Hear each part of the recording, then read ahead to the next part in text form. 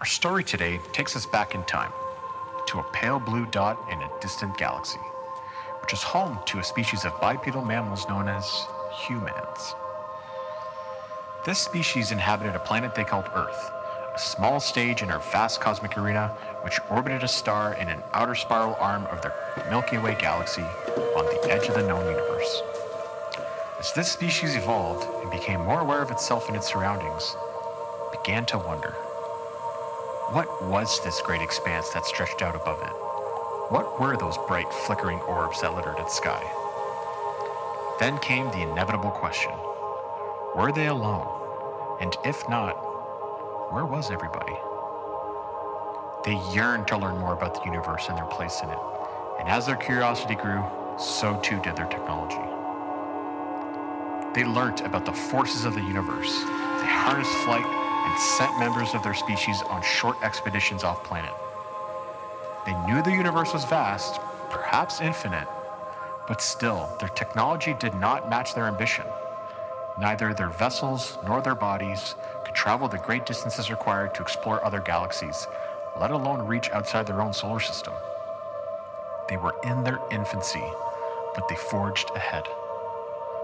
Determined to reach out into the void, they launched 2 probes, Voyager 1 and 2. The aim of this scientific mission was twofold: collect data about their immediate surroundings and communicate their history to any other interstellar species that may come across the probes.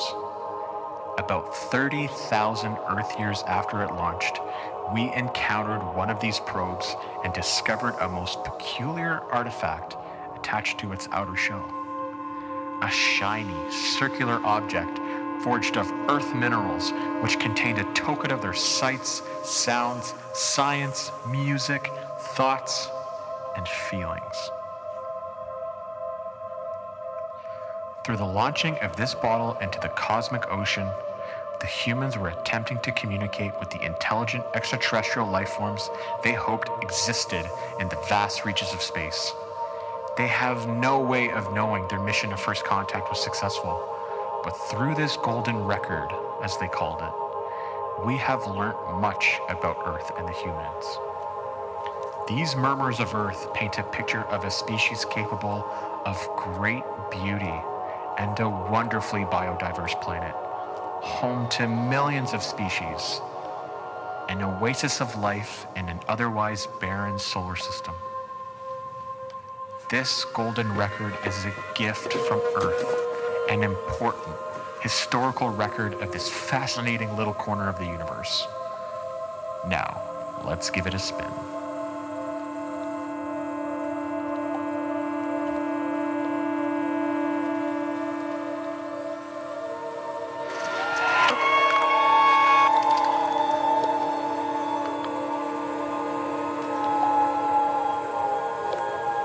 Hello from the children of planet Earth.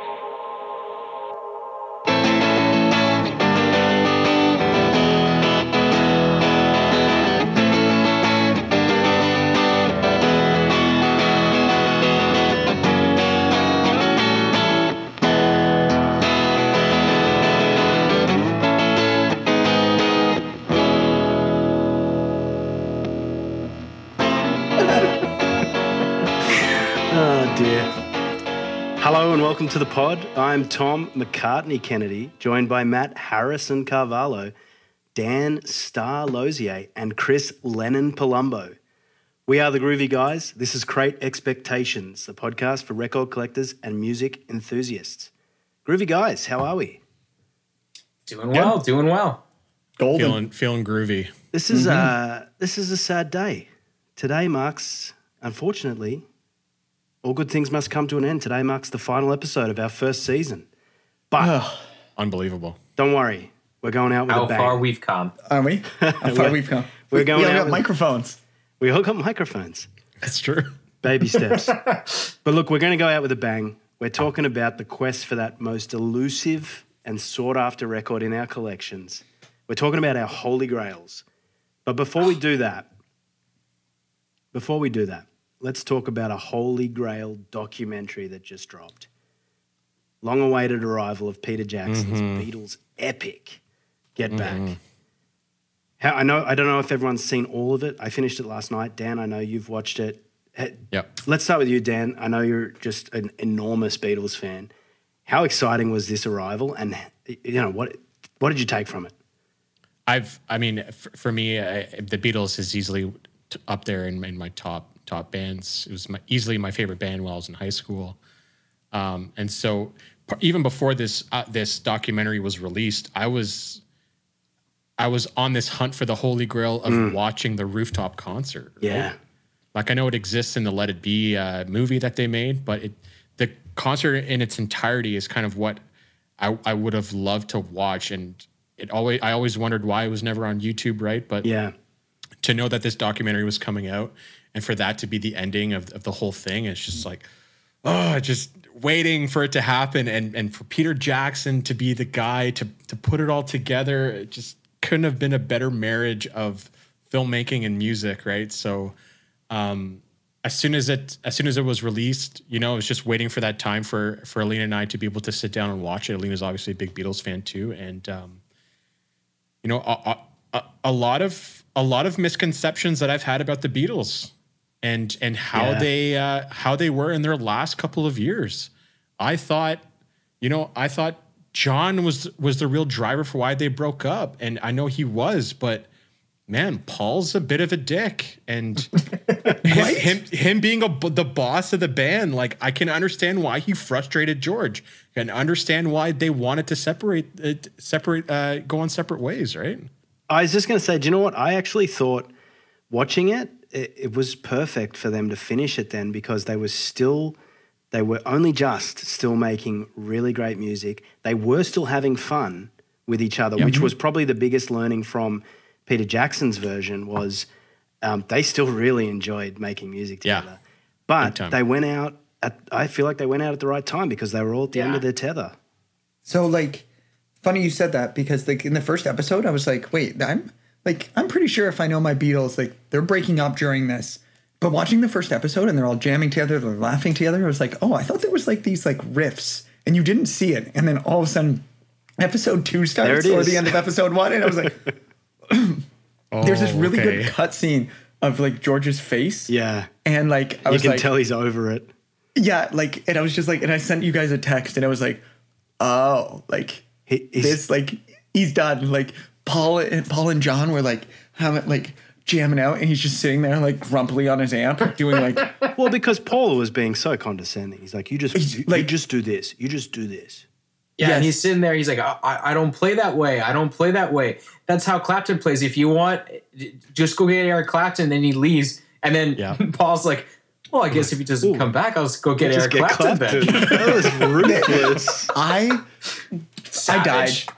died. Yeah, I always thought, and then that flower pot scene where they were talking, and then John was trying to be kind of a middleman and being well, you can kind of be overbearing. I never got that feeling of Paul like that. And I was just wow, this changed everything. He was frustrated. You could tell he was frustrated with the direction of the band, but also it was probably frustrating for the band because he wasn't clear in his mind what the direction was that he wanted it to be, but he knew he was trying to take them in a different direction. He just wasn't sure where yet.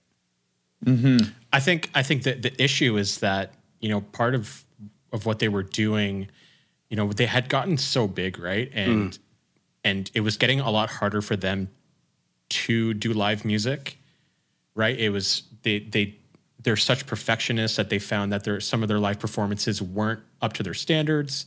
And because of how much overdubbing they were putting into their albums, it was really hard to convey in a live show, right? And out of the 4, the best producer is Paul. Mm-hmm. And Paul is the most musically gifted. Paul's the only one that can go onto every single instrument and slay every instrument. Yeah. While the others, maybe John can play a little bass and some piano, but he can't play drums. And you saw that in the documentary, right? And so Paul, it started with the White Album, right? And at the end of the White Album is really when the riffs really started to happen. And it was Ringo that left the band. Yeah, Ringo left at the end of the White Album saying, you know what, guys, I'm done with, I just can't, because Ringo in that whole documentary just seems like such a loving, just I'm easygoing pretty sure dude. he was just stoned the whole time. It's dead eyes the whole time. He looked like he was pretty high the whole time. But I'm sure he left because of all that bickering, right? So Paul, being the guy who's such producer focused, coming into the Let It Be or the Get Back sessions where they're trying to play together, he still had that. Yeah. Still had that, like, I'm the boss. I'm going to kind of push the direction of this. You could see him trying to produce as they were jamming. Oh, yeah. As they were figuring these songs out. But what was so awesome to me, what I felt so privileged of, first of all, like just watching one of your favorite bands jam for 8 hours and see the creative process and for it to be, the filming to be so intimate and the quality of the set, the vision and the audio to be so fantastic. I mean, that in itself, like I had a grin on my face the entire time because it felt like a privilege. It felt like you were sitting in Twickenham Studios and at Abbey Road with them, at Apple, at Savile Row with them, just sitting in the room watching these genius maestros create music. But secondly, the fact that they chose those sessions to document where they were going away from overproducing music, away from multiple tracks to getting back to their roots and recording something as a live band. It was just such a privilege to watch that creative process unfold where they would just, Get Back, amazing song. Paul just starts a riff and then it's like you see that from inception to recording. Comes up with the chorus and then just blabbers and then eventually they write the verses. Right? I love it. I love the blabbering. Cool. The mumble where they couldn't do the audio where it's just like blah, blah, blah, blah, blah, and it just like dubbed like, and then all of a sudden the next time they were just like scribbling something down. Just to see that process, man. Yeah. It's what a privilege. So you kind of feel like you're like in the studio with them. That's one of the best experiences of this documentary. You feel like you're a fly on the wall there, or like, one of the runners, like that's just observing the like greatness taking place. It's so crazy to me that these guys can just have a riff or a motif or an idea, and then over 2 weeks, what insane person is like, in the space of 2 weeks, we're going to create and record an album and a documentary and a concert. And a live performance that we haven't done in 3 years. Yeah. Insane. I think it just goes to show how talented those guys actually were and how well they worked and how efficient they worked as a band. Like, I don't know. How do you guys feel? Would you say they're the greatest band of all time? I'd say they're up there for sure. Yeah. They're definitely top 5. Yeah. No doubt. Yeah. Rushmore. I mean, just for the things that they did, right? Like the way that they recorded, the sampling, stereo, right? Like they came up with a lot of groundbreaking innovators recording techniques, and I find like they're like a lot of indie bands that come out today. A lot of things just sound like the Beatles. Yeah. Yeah. But they created that sound. No one sounded like the Beatles back then. Nobody sounded like them. It was and they rock pushed and roll the envelope, or the Beatles. right? Like they went from rock and roll pop love songs to Rubber Soul, and just totally flipped it. For me, one of the biggest takeaways of the documentary was, the way it started. It gave me a real understanding as to how Paul was the band leader and how he was really clear. Like he really got under people's skin because of that, and was likely the catalyst for why they wanted to split up. Yeah. Because one of the comments that George made was, I used to write all these songs and I figured that I would just give them away because I never felt comfortable putting them out myself. But at some point I just said, fuck it. I'm going to do it myself. I'm going to do it myself. Yeah. Okay. Right. And that he finally figured out, I was like, you know what? I am a great songwriter because on White Album, When My Guitar Gently Weeps is one of the best songs on that album. It's one of the best songs and one of their best songs, period. Yeah. Yeah. But when he's talking about I, Me, Mine, he's showing them, he's like, I watched a movie last night and he's like playing it. Like they're all standing around him watching and no one jumps on anything. And I was like, oh my God, that song's like, I love that song. It's so good. It's so good. And then Paul like goes around the corner and makes a comment about like grammatical things. Yeah. Right. But then Paul starts doing something and John jumps on right away and Ringo jumps on the drums. Like you didn't feel that like connection. And I was like, I felt bad in that moment, like watching that scene. I was like, George feels left. You can see it on his face. He's like, he just presented something so raw and emotional with a story behind it, and no one gave a fuck. And it really hit home for me. Sucks. You could see it. I felt sorry for George in it, and I didn't appreciate, like, for someone who was such a brilliant guitarist and songwriter, I didn't appreciate how much he was lacking confidence because of the songwriting partnership of John and Paul, and because most of the songs on Beatles albums were Lennon-McCartney. And, you know, he would get some scraps every now and then. They'd be like, okay, let's throw George a bone and put one of his tracks on. You know, he's showing them All Things Must Pass, and they're like, oh yeah, okay, that might not make the cut. And it's like, well, yeah, I'm going to do it myself, and I'm going to make All Things Must Pass, which is comfortably the best Beatles solo album. 100%. I would disagree with that. I'd be a hard disagree on that one from me, but really? It's up there for sure. Okay, for me, it's McCartney. For me, it's McCartney, but it is tops for me as well. I mean, I completely agree with you there, but it's not the best in my opinion. I thought you were going to say for you is So Long Vienna or whatever it's called. No, it's what's the one I'm going to try to remember what it is. But another point I wanted to make on Paul was, you know, despite the fact that he was condescending and he kind of took this role of being the boss of the band, there were a couple moments, or I think there were 3 moments where you could see his eyes were welled up. Yeah, it was really sad that they were breaking up. He couldn't finish what he was saying because he knew that they were breaking up and this was it. And you could just see, like, man, this is something he'd been doing since he was 15 years old. And there was this... And was the best band in the world. Yeah. And there was this wound between him and John. Friends. And they couldn't... Yeah. They knew it was there, but they couldn't reconcile it for some reason. Yeah. And I know... They were trying. Yeah, they were trying. Because it was those moments where they were having fun, and when John and Paul were on the same wavelength, that he would take a step back and be like, fuck, this can't, like, it can't end, but it has to end. They were having so much fun. It was so much fun watching them jam. Yeah, those two. And then George in the background sulking. That's what killed me. But, George, there were moments too, especially in the third part, in part 3. Okay, I'm not there yet. That's why. Yeah, I'm not there yet. So in part 3 where they're getting to the part, where they're getting toward the end and it's becoming clear what this project is leading to. Okay. Then they pick it up. They keep talking about, was it their old producer who passed away or their band manager?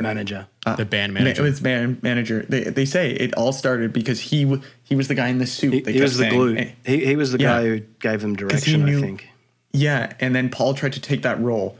And then I think you can't have someone take that role in the band, right? Because then that changes the whole scene. Have you gotten to the part where Billy Preston shows up? Oh, man. on the organ? So good. It's when Billy Preston comes in on the organ, because Billy Preston used to play on Ray Charles's band. And they talk about him? I haven't seen him yet. When he comes in to the recording, once they get to Savile Row, we need an organ player because if we're going to play live, as soon as he gets to Apple Records Studio, then all of a sudden it's like the band's got this. That's what they were missing. External, right? And they can't just be a bunch of dicks to each other because out of respect, because there's a new person in the room, right? And as soon as that happens, then it takes shape, and they're having a good time. Yeah, perfect. Yeah. They're such dicks to each other. I think that's the whole first part of the documentary, and I love it. Yeah, and then the rooftop concert, obviously, Wow, spoilers. Well, Chris, I hate to spoil it for you, but they played a rooftop concert. You can't spoil something that's 50 years ago. The Simpsons didn't do that? Yeah, first. The B-sharps. So, look. It's been done. So shout out to Peter Jackson. Shout out to Michael Lindsay Hogg and his crew, because they captured, what was it? 80 hours worth of footage and 150 hours worth of audio or something. Peter Jackson trawled through all of that.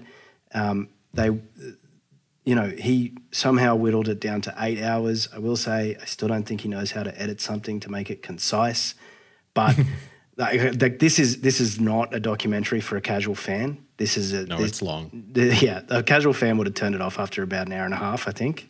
I disagree because a music. But you're a music fan. You're a musician. Yeah. You are interested in the recording and the creative process. And we also told you to watch the whole thing before this episode. But this got so you failed. Okay. But this got me again. I wasn't early in the podcast. I would have told you I'm not a Beatles fan. Like I'm in. I'm into the Beatles again. Like I would have put when on the wheel we had a band that you can't get into. The Beatles was on there, and I had to cross it out and change my answer. There you go. Because Nice. like yeah, I'm in. They sucked me in. There we go. All awesome. right. So now it's time to share our own holy grails. And if any of you pull out the Voyager Golden Record, I am going to have a medical episode. But Dan, I'm going to go to you first because yours is definitely the most relevant to what we've just been talking about. Hit us with your holy grail record. Okay, so I'm just going to preamble before this because I want to touch on one more thing about the Get Back sessions. One thing I didn't know was that those sessions happened before they recorded Abbey Road. Yeah, I didn't realize that either. Right, and so they had those sessions. They did the rooftop concert. George Martin convinced them to do another album under his direction. To say, guys, if you guys want to do it right, you guys have because they kept talking about, we need 14 songs for an album, right? You hear in that documentary, you hear the medley. Mr. Mustard. Yeah. You hear the outro medley. You hear She Came In Through the Bathroom Window. You hear I Want You So Bad, right? Maxwell Silverhammer. You hear Octopus's Garden, right? So they went and recorded that album under George Martin's direction, and he was the one calling the shots. Made an unbelievable album. That released in September of 1969. After that album, Paul knew things were done with the Beatles. He hit a depression, went back to his farm with Linda, wrote McCartney, and then they took those songs that they came up with at the Get Back sessions and made Let It Be. When they made Let It Be, it was John and George that went to the US and met with Phil Spector and convinced him to be the final producer of Let It Be and gave it that wall of sound. Spectorized it. Spectorized it. The wall of sound, which is what McCartney calls it. And Paul hated it. He thought because when they went to the Get Back sessions, they want to go back to their roots.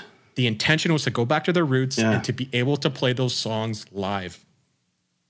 And so Let It Be never sat well with him. He went and did his career solo with Wings. You know, John passed away tragically. George also passed away tragically. But before George passed away, Paul went to Ringo and George and asked them if he could do Let It Be Naked, which is my choice.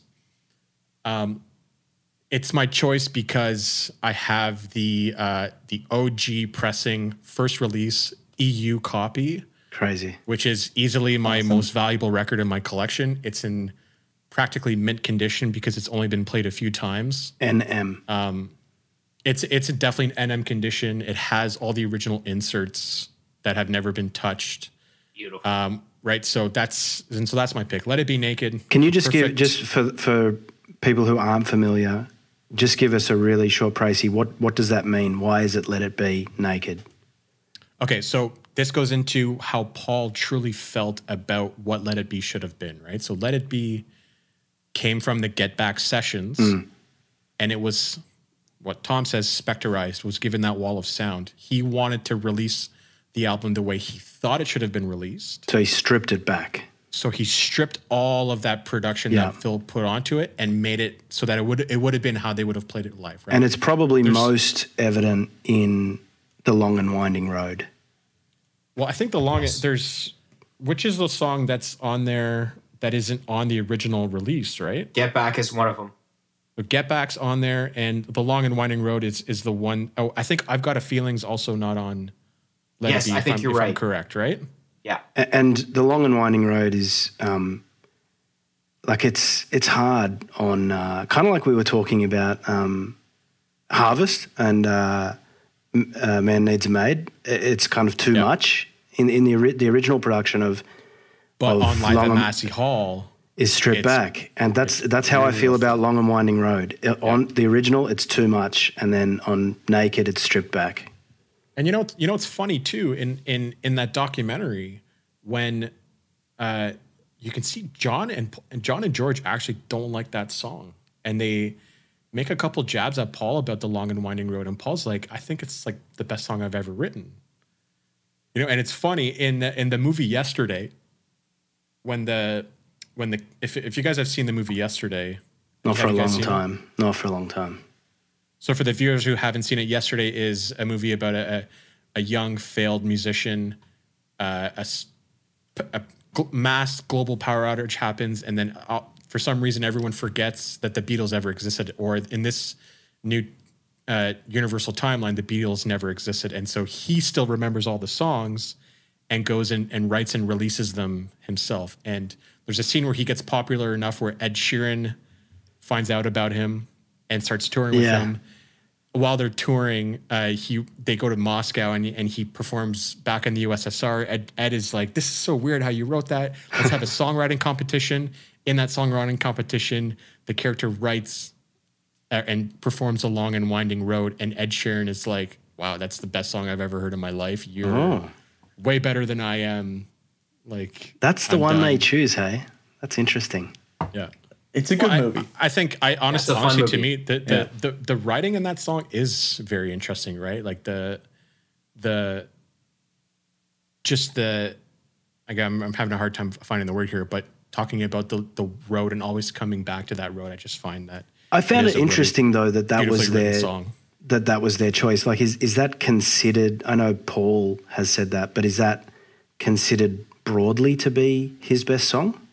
Oh, I mean, how could you possibly pick that, right? How could you possibly pick that? Yeah. Yeah. I mean, to be fair, Chris, it's a big catalog.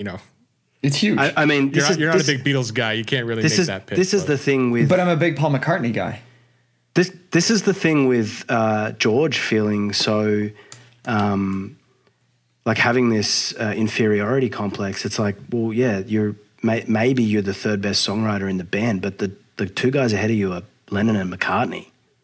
Yeah, like they're considered to be the best. It's context, right? Yeah. In any other band in the world, he would have been the best songwriter. Yeah, it's true. Yeah, 100%. But he just happened to be in a band with Lennon and McCartney.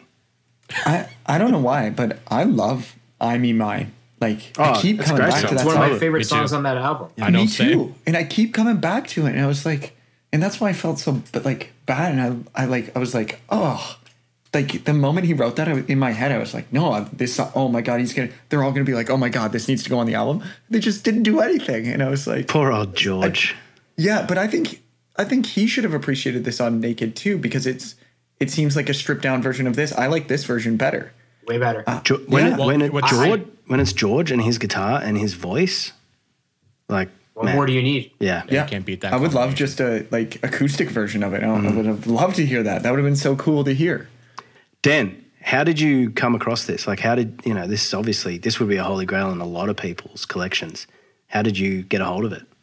So this was kind of at like the peak of my collecting years while I was in high school. And so, I've touched on this before, but I used to go every week on Thursdays with my dad to thrift stores to find records. And at the time in the early 2000s, you could easily find good records at thrift stores, but you're kind of like starting to see that slow down. And I was kind of at the peak of that record collecting time. And I, just for the Beatles being my favorite band when I was that age, you just see that Let It Be Naked is going to be a release, right? And so obviously I'm like, well, this is, I need to have it, right? I need to have this on vinyl. I went to my local record store, which was called Star Records. Unfortunately, that record store closed, and I know, Chris, when you lived in Whitby, you used to go there. It closed? Yeah, so sadly enough, the owner of the store, he passed away. He was an old guy even when I used to go there, but he passed away a few years ago. So the record store closed with that. That hurts my soul.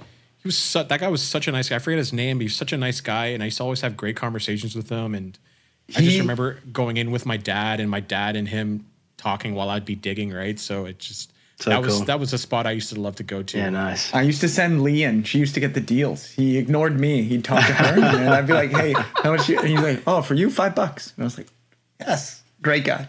But basically, I went in before it was released, and I said, "Hey, I need to have a copy of Let It Be Naked." Yeah.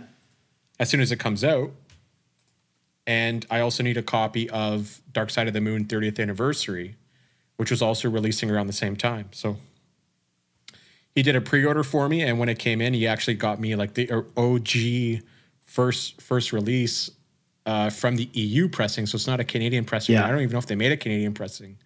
What year was that, Dan? Oh, Do you know? 3 maybe? Yeah, I think Okay. it's 03. Okay. So we could get. 2003. So it was a while. So we could get a reissue maybe in a couple of years. I hope so. I need a copy of that. Yeah, because I'm having a quick look online right now. Oh, you're not. 'cause- Yeah. Yeah, I'm not paying this. He's So not it's getting it for a U- $300 it's bucks. a UK copy printed in the EU. Has the I'll just show you guys here. It has a really nice booklet which touches on the Get Back sessions. Awesome. Oh, right? that's so cool. It's a kind of retrospect, They have a 7-inch This is- as well. and it has Fly on the Wall, Oh, which cool. is a ton of the recordings of the Get Back sessions. And the you That's really have- cool. the photos, there's negatives on that. Are they were they taken by Linda or were they taken by that other photographer that you saw in the documentary? Oh, that's a good question. I don't know. I'd have to look into the booklet. I hope it was Linda. Her photos she took in that documentary, super cool. They're great. I love the Yeah. the light they did in the Twickenham studios. That was really cool. Yeah, Me too. Yeah. I really Very like that cool. too. I also I don't want to add to the whole Yoko Ono sort of lexicon, but I thought Linda's contributions to the documentary were more tolerable than Yoko's. I like She your doesn't say screaming. anything. Yoko just Honestly, sits there. like, could you She sat imagine on an being in ant. that band and she just was on John like glue? And Yeah. also then leave those aside. those experimental Screams? chanting recordings that she would do every now and then. Yeah. I loved how Ringo Starr had the Hare Krishnas. No, it with was him the whole George. time. That was George. That was George. He Was that George? It's like one of the first shots of the Yeah. Was part it- one is just that guy sitting in the corner. Yes, and then I think and then Ringo. Someone asked Ringo something. And he's like, "Well, do you like India? And do you like the Hare He's like, Krishnas? "Oh, Because not they got him really." flowers." He's like, "No, Not They really. died. I was dying. I was like, this is amazing." Yeah. It was cool. It was such a cool insight. Dan, so I mean, whether it's from the original or whether it's from Naked, what is the most popular and what is your favorite in terms of tracks? Oof.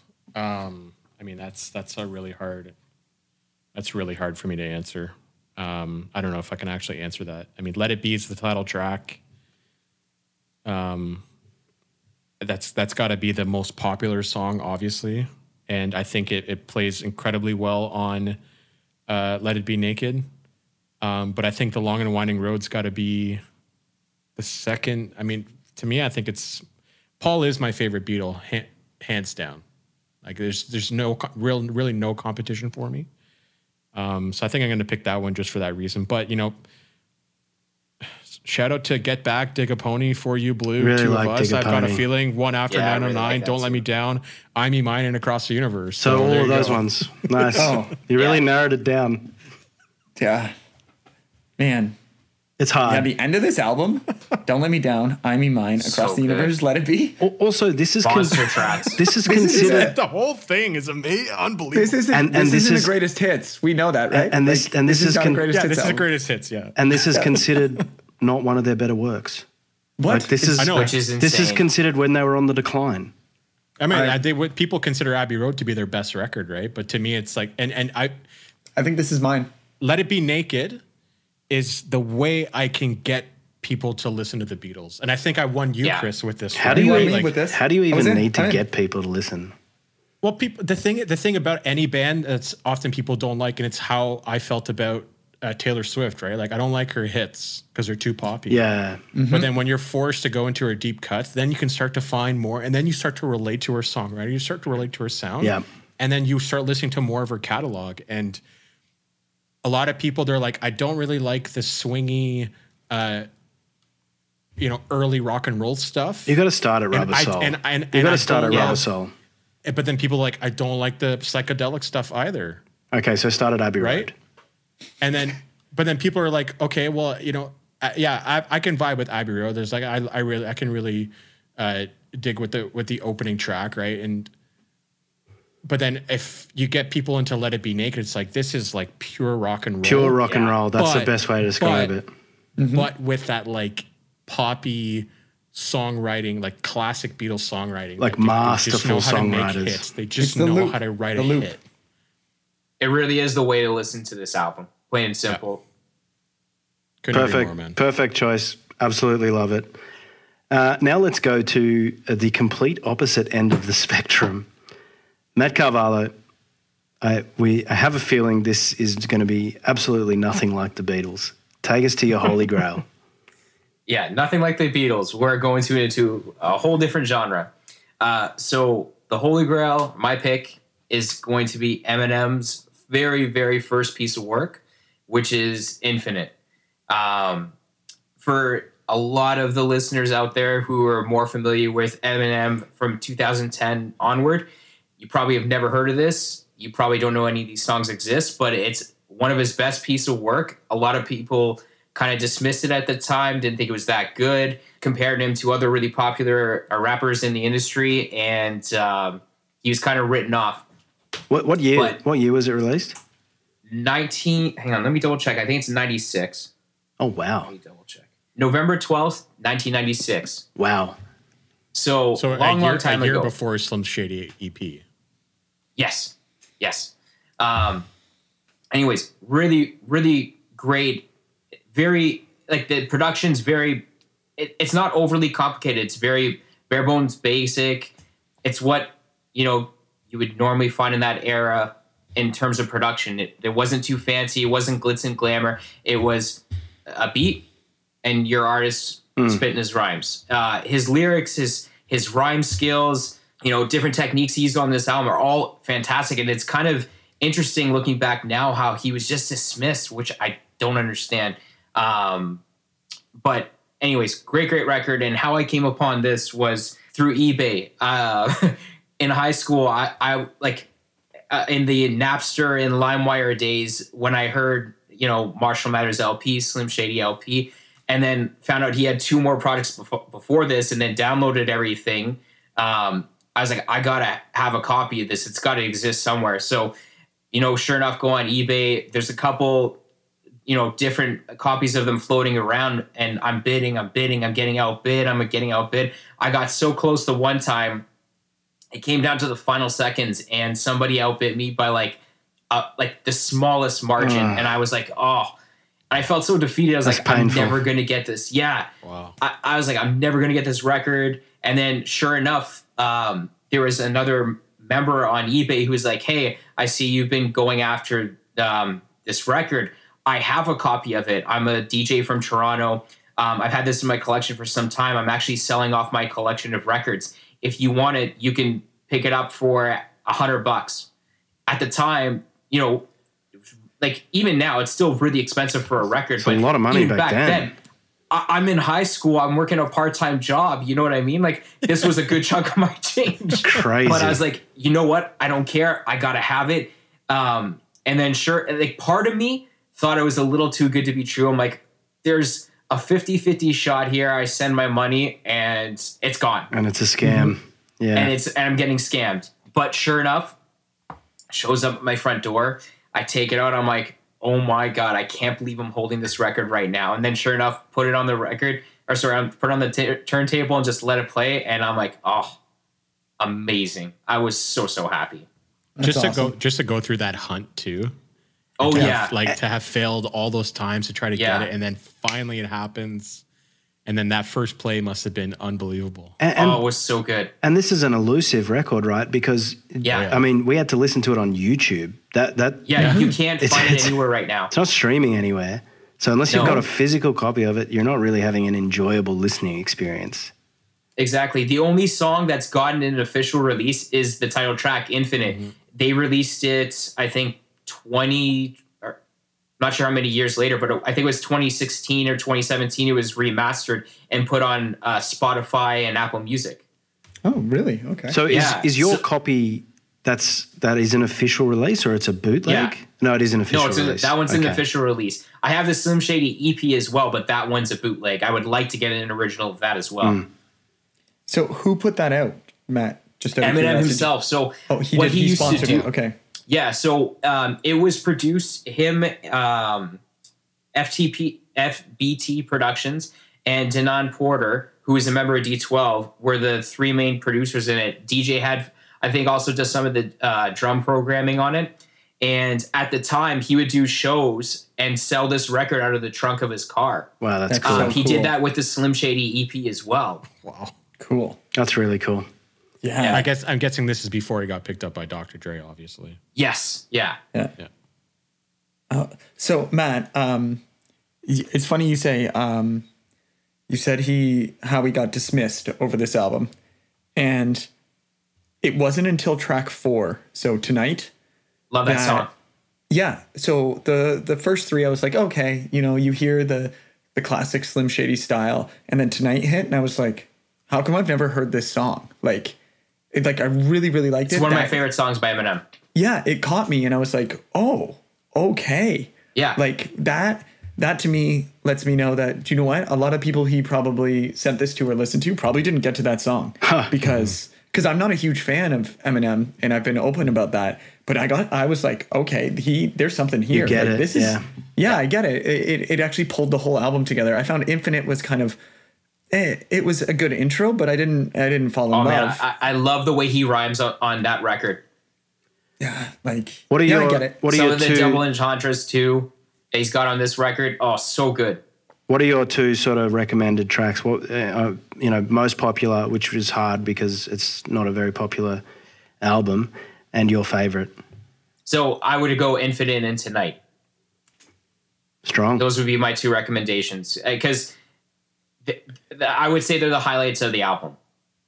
Nice. And Matt, when you presented this as your holy grail in April when we did the original vinyl challenge there, and I used to be a big Slim Shady fan back in high school. Yeah, I listened to a lot of hip hop back then, and Eminem was definitely up there. But obviously, rock and roll and punk were the two genres that I really focused on. So I wasn't really diving into a lot of stuff unless it was being presented to me. I didn't really know about. I knew that he was a struggling artist before the Slim Shady LP, but when you presented that and I went back to listen to it, I was like, damn, this is like classic Eminem that I've never heard. I felt like I was being unearthed for like a deluxe edition release of like this year, right? So it was great. It was great to get that recommendation from you. Well, it's funny, like I said, a lot of people don't know that these two, that this album and the one Slim Shady EP even exists, right? Yeah. I throw songs out there and people are like, I've never heard of those before. I'm like, yeah, they're from way back in the day. You got to go dig for that. I've only met 2 people, Matt Carvalho and a kid in grade 6 named Stephen Godden, who was obsessed with Slim Shady and kept telling us, and all of us were into like Big Shiny Tunes and pop punk and just would push him aside. Fair enough. I mean, for me, this was a big album, even growing up. There were many a times when I would make a night out of, I'd get Eminem's first 5 essentially records, put them on and pick a game to play, and that would be it. That would be my night. Vice City. Amazing. Simple times. Simpler times. Yeah. Give me Rogue Squadron and GoldenEye and those records. I'm good. Nice.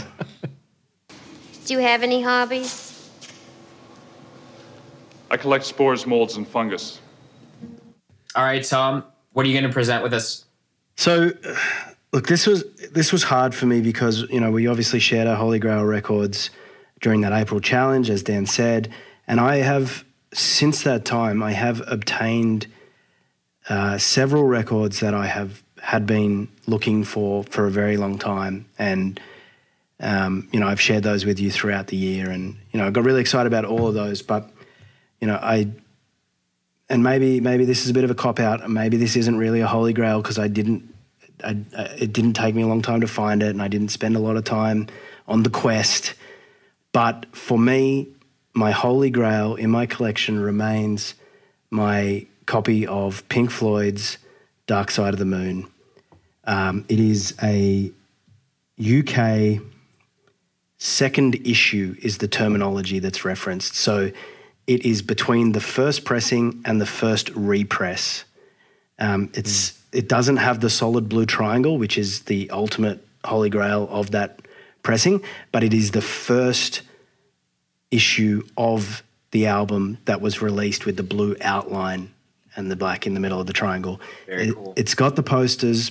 Yes. It's got all of the inserts. The stickers. It's got the stickers. It's got the posters. Oh. Yes. It Amazing. is. It's by far it would be up there with my most played albums in my collection. It would be up there with one of the most played albums in my life.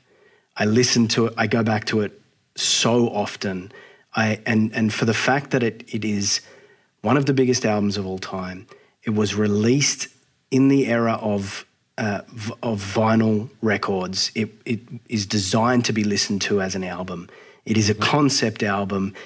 The themes in it, for so many reasons, it perfectly encapsulates what I love about concept albums, what I love about Pink Floyd, what I love about music. I can put it on, turn the lights off, lay on the ground, close my eyes and listen to it and have a shit-eating grin on my face the entire time.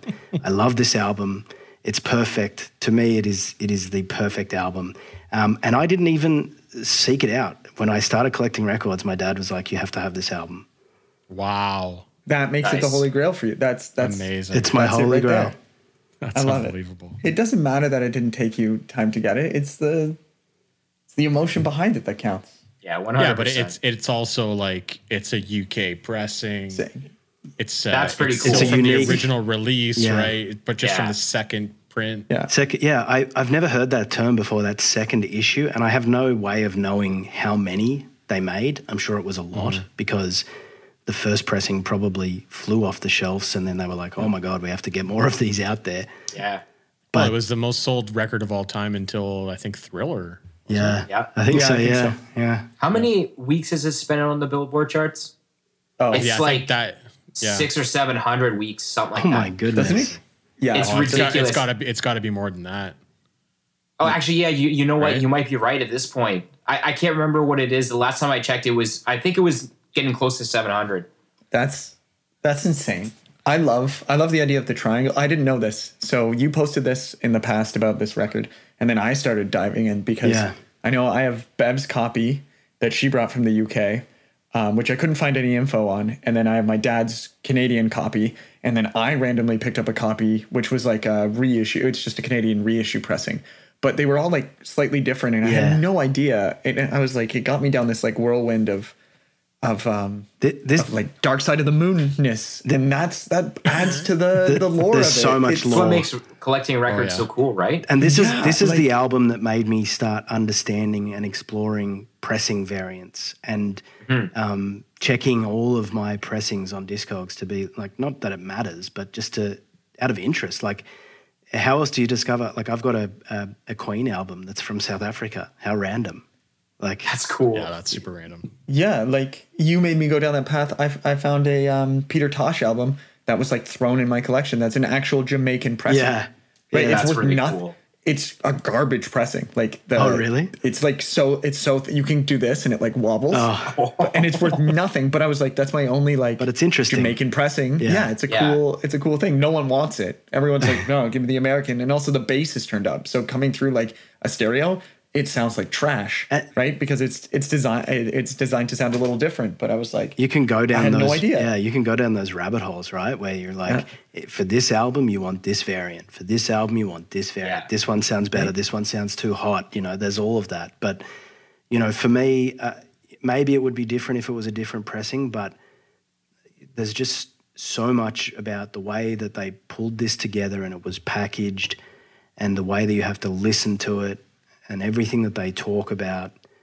It's just, you know, I think it's an essential item for every record Has collector. to be. It's got to be. And like, if you're collecting vinyl just for classic rock has got to be in your top 3 must-haves. Yeah, this is. I would you argue have to one or have it two. in your collection. Yeah. Yeah, especially with the like, do you remember the posters are cool. Yeah, the stickers are cool. They're really Super cool. Yeah. Yeah. Like it's like I remember opening it. Like Bev was like, "Oh, there's my record collection. Go have a look." And I remember opening it and just being like, "There's stickers in here, and there's a poster." And like 15-year-old me, and my mom's like, "Yeah, no. Like I've kept those this long. Don't touch them. We don't put them on the wall." Them. I need to buy another copy just so I have a copy of the posters that I can put on the wall, because these ones they just live in the sleeve.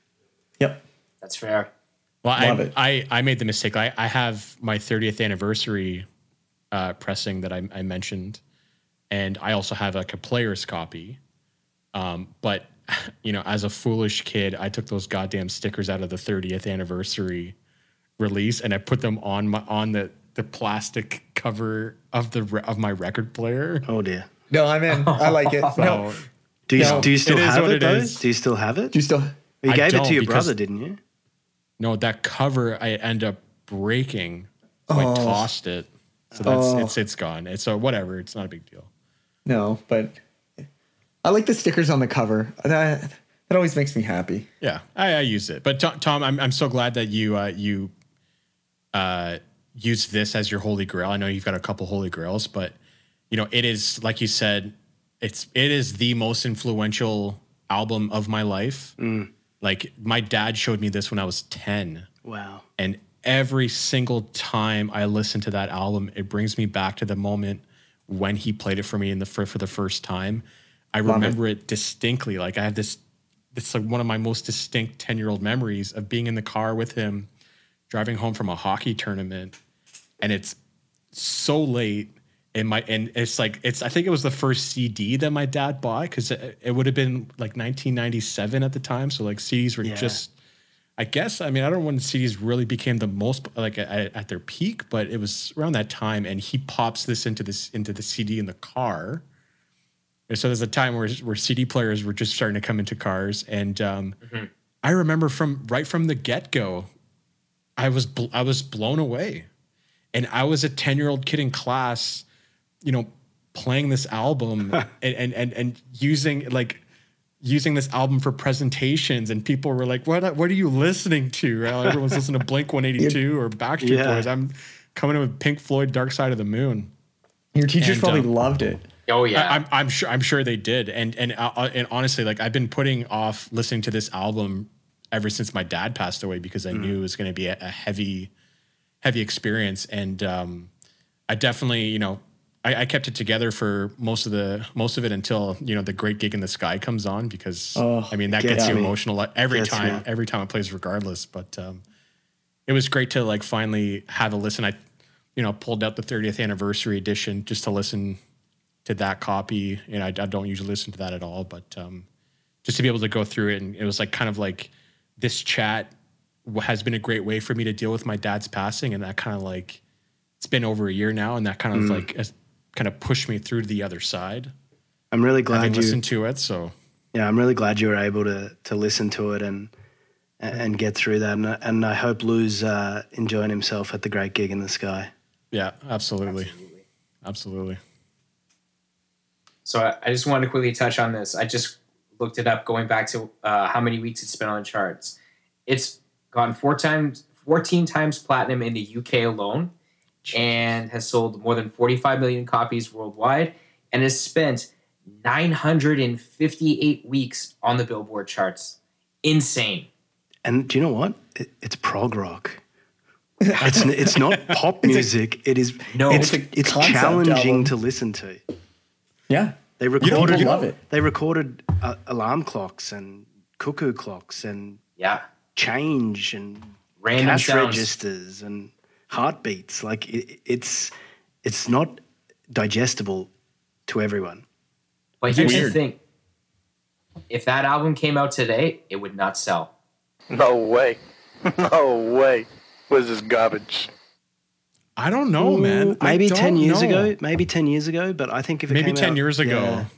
I'm basing that purely because of the time and with streaming available. I don't think it would do the numbers it's done. I'm with Matt. I'm with Matt. I think you're right. If they brought it out after Adele convinced Spotify to turn off the auto shuffle so you could listen to it as an album, then maybe. Also, people have short attention spans now, so maybe they'd just hear the big thing too. They'd hear the heartbeats at the start and they'd be like, what is this crap? Next. Yeah, that's me. Just skipping. When I listen to that album though, like it just puts every prog rock record that has been released after that to shame. Like it does. Prog rock just honestly tries to copy what Dark Side of the Moon did. I'm going to listen to it. I'm going to listen to it again this afternoon. No one can do it. It's just, it's a lot different than pretty much all other prog rock that exists. It's really nothing like it. It's on its own island. It's a perfect concept as well. It's a perfect concept. Oh man, I love it. And everything flows into everything, and it starts with a heartbeat and it finishes with a heartbeat. I know. And like to me, the line that gets me is when the band you're in starts playing a different tune. I'll see you on the dark side of the moon. I love that. Like Eclipse and the repetition of themes in Eclipse. Yeah. Yeah, it's so good. It's so perfect. Dan, I'm glad you mentioned Grey Gig in the Sky because for me, that's my favorite track, and it gets me every time. The vocal performance is so powerful.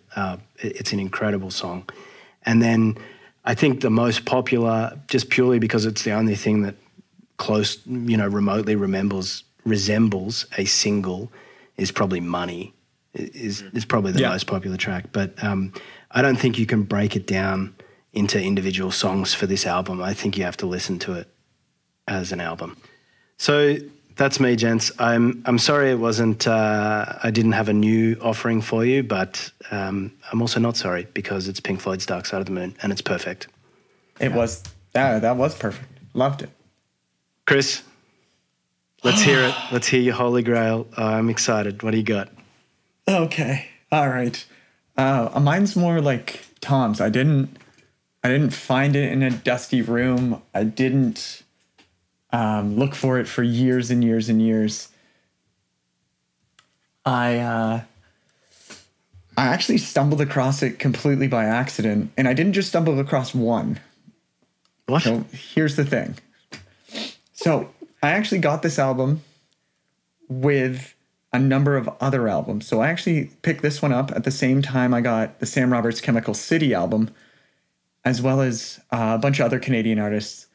And I said earlier that I got it. And after a conversation with my dad, we kind of hashed it out. And I was trying to remember. It was around 2000 and I want to say like 07, 08-ish.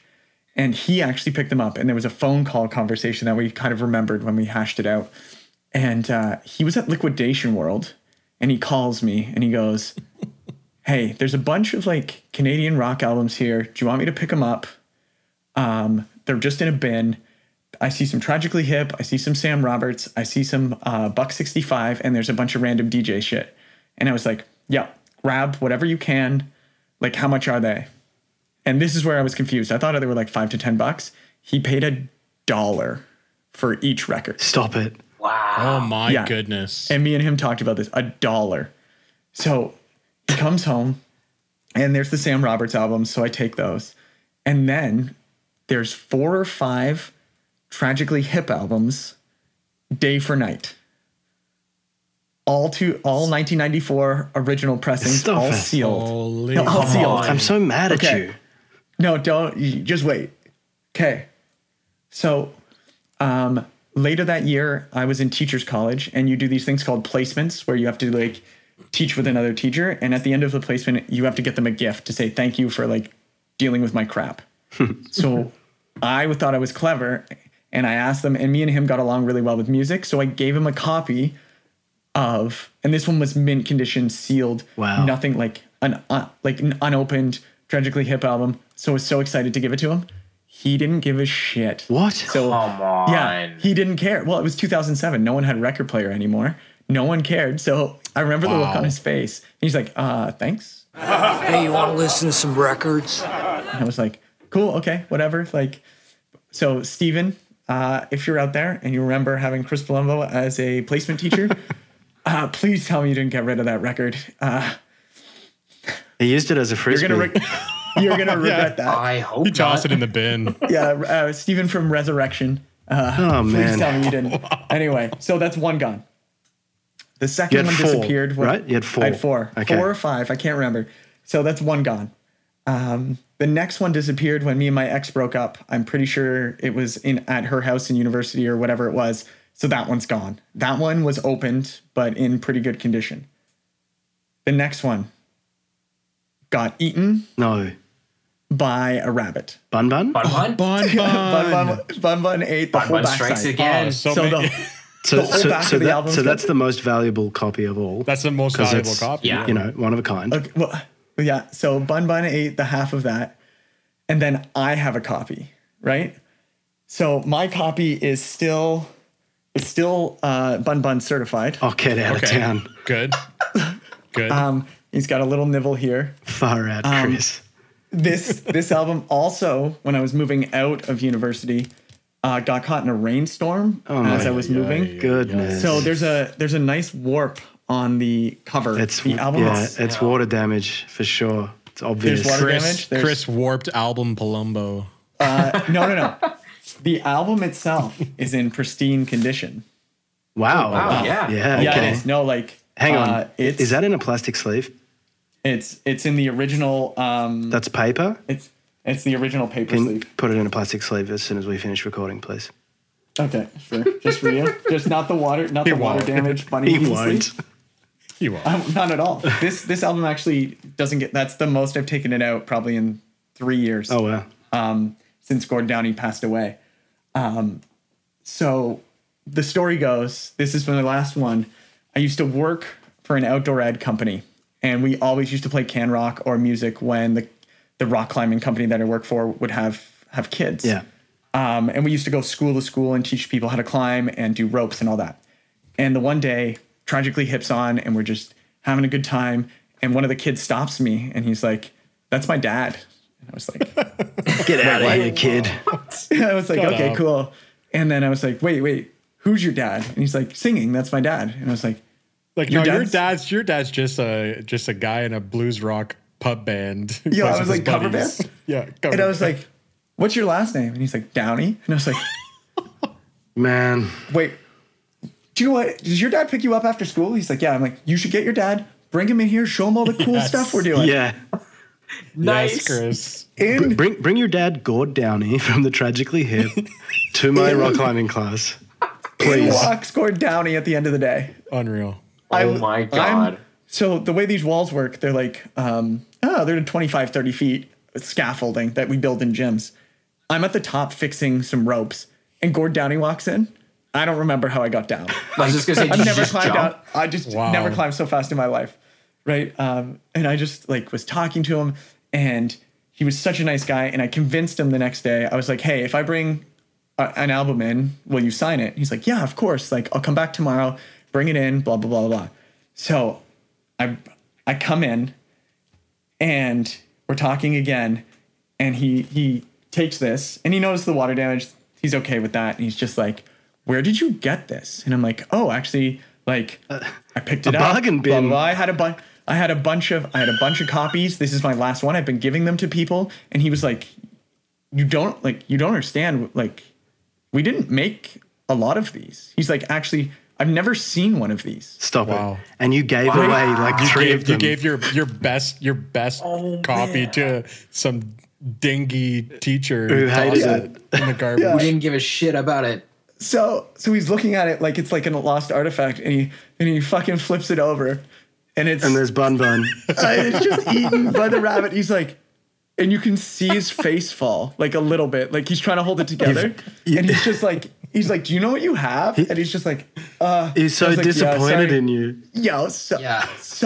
I have like, I was like, "I have a rabbit, like it ate another, like it ate the samurai. I have more. It's eating all these rabbits." It's a whole thing. It's a whole thing, right? And he's just like trying to hold it together. And then I'm like, "Can I have a picture?"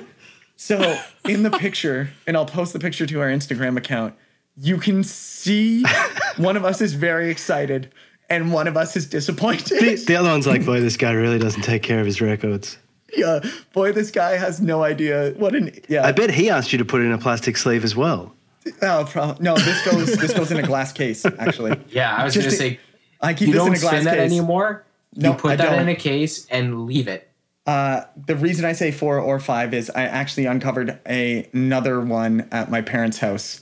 Dude, Wow. That is actually in mint condition, unchewed, but it is not autographed by Gord Downey, so it's not the same. This is my holy grail simply because it says the Tragically Hip. Day for night, he crossed out day. He wrote Chris. Happy days and nights, always your friend, Gord. Oh, That's Chris, that just gave me Yeah. chills. And it's, again, I didn't look for it. I found it, and he found me, and he found it, and it was just horribly perfect. Unbelievable. What a journey. What a story. Yeah, what a story. I'm so happy that the hip was your choice, because when I was living in Canada, it's so obvious that they are they're Canada's storytellers, right? They've documented so much about Canadian culture, and I'm not Canadian, but I love listening to the hip because there's Australian artists like that, there's American artists like that. They are Springsteen, they're Dylan, they're Paul Kelly if you're an Australian. They're part of the fabric of Canadian culture. And you know what, Alicia and I were living in Australia when when Gord passed, but when they did that final tour of Canada, and they did all those dates, and we watched one of them live. I can't remember exactly how, but they were streamed, they were broadcast, and we watched a stream of the CBC broadcast, and you could see the emotion on people's faces as they sat through. These were Gord's last shows, and man, I was in tears at one point, like I just cried. understanding the significance of this tour and the power of it. Canada was losing one of its great storytellers. Incredibly sad, but also incredibly beautiful that they decided. We know Gord's going to leave us soon. We're going to give Canada. We're going to connect with Canadians one last time. And they gave, that's really selfless. They gave people this closure with Gord. Like, I'm so happy you chose this, Chris. I love the Tragically Hip. I love everything about it. Thank you.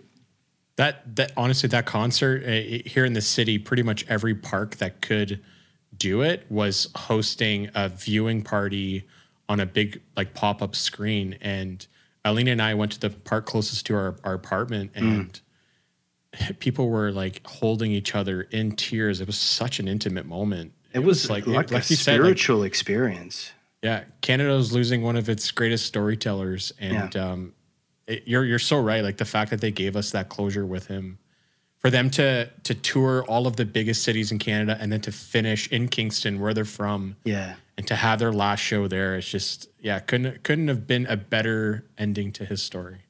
And Chris, that is what a holy grail, man. That is seriously. The ultimate. Absolutely. Cherish that. Please don't let any more bunnies near it. Yeah, it's got. I don't think anything else can happen to Bun's it. DNA, right? Yeah. Chris's Bun But that makes it even records more are the most special. exactly. Yeah, man, what a way to wrap out the Holy Grail segment. Chris, have you got? I know it's hard, but most popular and your favorite. Do you know what? I almost can't listen to Gord's voice. It's emotional. I love his voice. It's so good. I listened to this again today. I listen to this every once in a while to kind of get back. This is a darker album. Me and Matt were actually talking about this yesterday. Totally. It's a dark album, and you have to be in the mindset. And today I had it on. I would say probably Grace 2 is the biggest song off this album. Agreed. I really, really like Nautical Disaster or Greasy Jungle.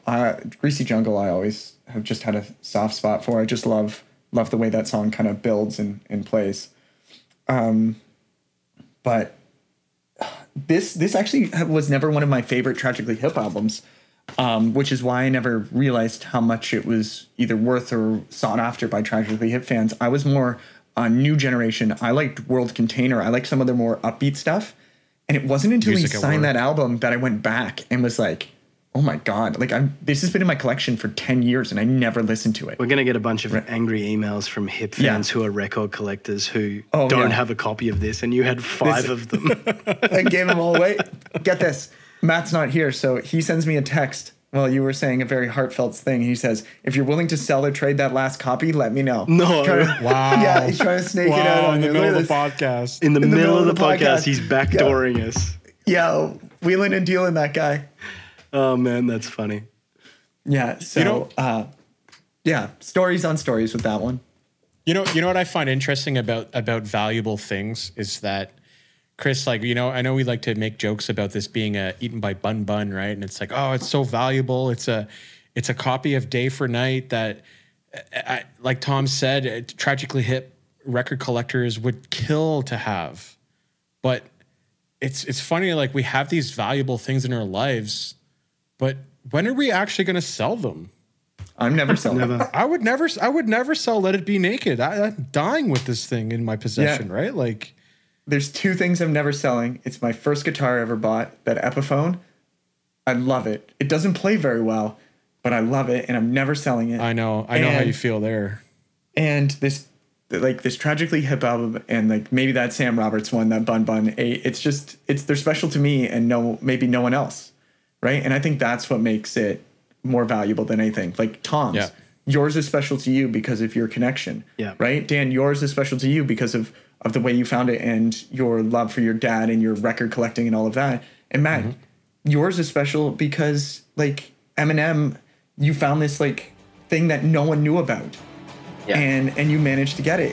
That's what the true meaning of Holy Grail is. It's not digging or striving for that most expensive. It's what's most expensive to you, and I think that's important. That's the most profound thing you've ever said on this podcast. I know. Wow, Chris. That was home. Beautiful. That was beautiful. All right, now let's tear strips off each other. It's time for the hot take. Oh boy. Let's go. Chris, tell us what's on the wheel. Oh, all right. We're gonna do the wheel here. So what's on it? Let's do a quick recap. We have the best song of all time. No big deal. Roger Waters or David Gilmour, a popular band you can't get into. The new one on the wheel is 90s pop. Pick a song, and best one-hit wonder that you can think of. Cool. Okay. Cool. Well, spin that wheel. Okay. Best song of all time. Here we go. No big deal. For the Holy Grail episode. Here we go. It's a Holy Grail hot take. Okay. Yeah. Wow. Okay. I want Chris to start us off. You want me to start us off? Yeah. Okay. I've said this for a very long time. I have had no doubts in my mind. It has been my choice for the best song of all time for many, many years. I've gotten into many drunken arguments about it. And a lot of people disagree with me, but here it is. It is Paul McCartney, Live and Let Die. Wow. Oh my goodness. Wow.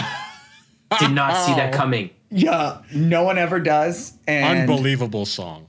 Unbelievable song. It's a great song, but goddamn masterpiece. It has a great riff. It has unbelievable lyrics. It's linked to a movie, which makes it even better because a James Bond movie. Right? And it doesn't need to be.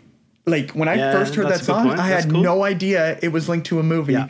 And it does that Paul McCartney feel, but it has this power behind it, this orchestra behind it. He takes everything and he puts it in that song. And like every time I hear that song, I feel it building up. And then seeing that song live, I was just like you can just stand there and be like knocked off your feet. Chris, to me, the best part of that as well. The best part of that song is when it slows down and Paul goes, "You used to say live and let live." You know you did. The violin comes in. You know you did. And so good, so perfect. It is an epic song, right? Like, you made a great choice. Really is. You made a great choice. I don't think you could do a naked version of that. That has to be specterized. No, that has to be, and that was going to be my argument. It's a wall of sound. It isn't a wall of, it is the wall of sound. It is that perfect mix, like Dan said, of the breakdown, but then when it hits you. And I can't think of anything else. The second we talked greatest song of all time, that song just kept playing over and over in my head. That's the key, right? That your gut. Remember we were talking about this. It's hard to make a choice, and I said it's just got to be gut. It's instinct, and I'm exactly the same. As soon as we said this was going to be one of the hot takes, I knew what my song was, and I haven't wavered. And what is it? Let's hear it. Okay. Well, do you know what? It's really funny that you've chosen a Paul McCartney song, and we've been talking about the Beatles, and we've been talking about Let It Be. Yeah. Because my absolute, hands down, greatest song of all time is Let It Be. Wow. Okay. Wow. I had a feeling someone's going to pick that. I think it's one of the most beautiful songs ever written. I think it is perfect. I cannot explain how much I enjoyed watching them write it and work through it in the studio in that Get Back documentary. I'm so happy that we had this topic for this episode after we just all watched Get Back. Yeah, seriously. I just lyrically, I love it. I love the story behind it. You know, his mother, who had passed away when he was young, came to him in a dream and said, "It'll be okay. Just let it be." Mother Mary is not religious. Mother Mary is Mary McCartney, his mother. Wow. And the sentiment of, you know, whatever you're going through in your life, just let it be. I think it's perfect. I love it so much. And I think it's so... I just added it. Didn't George call it corny? I don't think it's corny. I think it is... No, I think George called it corny. I just... Look, the moment that we decided we were doing this topic, that was in my head. It's got to be Let It Be. Love it. It's got to be Let It Be. It's so funny that two of us have picked a McCartney song. I hope... maybe three of us picked a McCartney song. And then Matt's in the outlier. Okay. Right. But am I? You don't know that. Dear. Oh, Jesus Christ. If we all picked it, Matt? this is... okay. Matt better pick a U2 song just to get Rosie. There's no way. It's up. impossible for it to be a U2 song because they all suck. I was going to say, not one of their songs came to mind. Okay. I'm just being honest. I like U2, but no. How come? All right, Matt, take it away. Honestly, this was a tough choice for me because, Chris, you and I were kind of talking about this last night. I had a couple ideas in my mind before we were going to jump on and do this. But out of curiosity, I wanted to see where some of these songs might rank on, like, you know, Rolling Stones and the different various lists out there for greatest songs of all time. And not one of my picks ended up even in the, I think, the top 25. Yeah. Weren't even close. I don't think mine's in top 500. I didn't want to be influenced by those lists, so I tried to avoid them.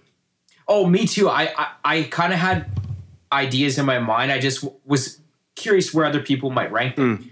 But for me, I think about, like, you know, context and meaning behind the song, legacy, performances, you know. Okay, I like the checklist. Yeah, those different kinds of things. So really, it really only comes down to about 2 or 3 songs for me.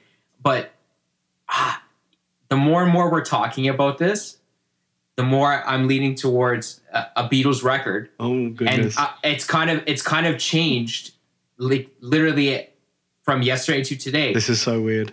I can't believe this. I'm going with "Hey Jude" by the Beatles. Unreal. Not a great choice. I just the lyrics in that song, speechless. The music behind it. You cannot go to any, like, if that song plays, like, before a concert starts, everybody gets into it. Yeah. There is not one person that cannot get on with that song. There just isn't. Yeah. Good point. Yeah, you're right. Everyone sings along. Paul and everyone knows the words. And it becomes a big spectacle. Yeah. Oh, the end. I've been to bars where it's like a pianist playing that song, and the whole bar joins in. The whole bar jumps in at the end. Come on, group sing along. No. You know what I mean? Totally. I mean, it's Paul McCartney and a piano. Mm-hmm. Yeah, it's another Paul McCartney. Wait, there's a theme here. God. Were we influenced by that documentary? I would like to make.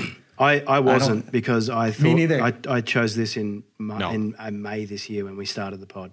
I had my pick back when we started this as well. So I'm the only one that wavered a little bit. I argued with my dad about this versus Meatloaf, Bat Out of Hell, for many years. Oh, P.S. I want to know what his hit Holy Grail is. And greatest song of all time, and it can't be better. Okay. Yeah, we got to get his take. Yeah. So Lozier. Bring it home, Okay. Dan. Okay, Please tell this me is it's not I'm speechless. Can I that just we say, all we picked did not Beatles coordinate tunes. this. This is No, this is purely new. by accident. Okay, here was my methodology. Okay. When this question is posed, how can you possibly answer what is the greatest song of all time? You can't. And one of the issues I have with this question is that, we're coming from a white Anglo-Saxon Western world peer view. Totally. And for us to say greatest song of all time, how could you possibly say that? There's so much more music that we've never accessed because we're not from those parts of the world to be able to make that claim, right? So this is obviously based off of our biases and our our experience, experiences. our worldview, totally. But I wanted to kind of really think about a few different things, right? Like, the song's got to be from a prolific artist. It's got to touch on some themes that are universal, and it obviously has to be a popular song and a song that's been played many times. Okay. So I started going down that methodology, right? So Beatles came to mind. So it's going to be a Beatles song. So we all picked, this song is written by McCartney. Beethoven. The song is also picked by McCartney. Okay. It was also written by McCartney. Oh my goodness. But the reason I picked this song is, what is the first song that every human listens to? It's a lullaby. I thought it would be a heartbeat. Well, I'm choosing a lullaby. I'm talking about a song. A heartbeat. Like, a heartbeat is a beat, right? Like, not it's a just song. like, it's not a song. The song of life, Dan. I'm sorry. Let's try to be meaningful. A universal experience for humans in general across the globe, not just in our peer view, is the song of a parent singing to them. Okay. So what better song to pick than the epic conclusion to the Beatles' greatest record, but Golden Slumbers, Carry the Weight, and The End. That's what I'm picking. It has orchestral tones. It's the perfect climax to Abbey Road. The song starts out with a lullaby. It's a perfect encapsulation of human experience. To start with birth and to finish with the end. That's my pick. I love it. I consider those three tracks to be one song because they're all about a minute long and they all blend in perfectly together. I love your methodology. But, you took us. That's what I picked. It's rational. It's logical. You took us on a journey. But more than that, I think that makes McCartney the greatest songwriter of all time in our view. I couldn't agree more. Because the four of us picked a McCartney song. We all picked No wonder McCartney he was songs. such a dick in the documentary. Look at He was the best. Man, He wrote the best. best songs. if we had brainstormed how to do this as a bit, it couldn't have been more perfect. No, Yeah, no, I'm kidding. I'm like shaking right now. I'm actually stunned with adrenaline that we came. because I didn't we all think- picked McCartney songs. I thought I was going to be the outlier. I thought I was someone was going to say Bohemian Rhapsody or That was my second Stairway choice. to Heaven. There's some obvious choices, Yeah. but you got to go on gut. Oh, I thought someone might go even further back and be like, well, what do we still play? Like Beethoven or what's the classical one that they turned into a milk commercial back in the day? Drink milk, But- love life. Yes, that one. Ode to Joy. Yeah. Ode to Joy, like Yeah. something like that, Or right? I thought Wagner someone or was going to be something. cheeky. Yeah. But That's too clever. no. You can't intellectualize this decision. It's You just have to have a feeling that it's right. yeah, Yeah. right? Yeah. Oh, love it. Big way to end the year. What a way. All on the same page. This Hey? wheel's supposed to separate us, not bring us closer It's supposed together. to divide That's us, not two in a unite row us. closer together. Well, here's the issue I had with this question too, right? Because I think during the entire season we've had such great debates, and they've been like, some have been visceral. Like the U2 one is just like, Yeah. Yeah. I was You didn't on really the sit on the other fence in that side, and I hate Bono and U2, and I hate The Edge. And then like colored, and then we went to colored and picture discs. gimmick or not, and there was a good debate, and we were able to say it's a split decision. The Bon Scott Brian Johnson was a split decision, and this one I was like, and Bon Scott Brian Johnson, like, just to go back to that one, I mean, the rest of your views weren't relevant anyway, so it was always going to be Bon Scott. I'm the Australian one, so only my opinion matters on that one. For this one, I was like, we're all going to pick 4 different songs. There's no way we're going to come to a consensus. I'm really curious to see how this debate goes, and the fact that we all picked McCartney. It wasn't a debate. Songs. I There's honestly, no debate. Yeah. He's the greatest songwriter of all time. I honestly take that thought one off the hot take list. I thought someone else might pick Let It Be. Man. Oh, big fan. Unreal. The build, yeah. McCartney and a piano, hey? That's all you need. Oh. That's it. That's all you need. Wow. All you need is good job, Paul. boys. Seriously.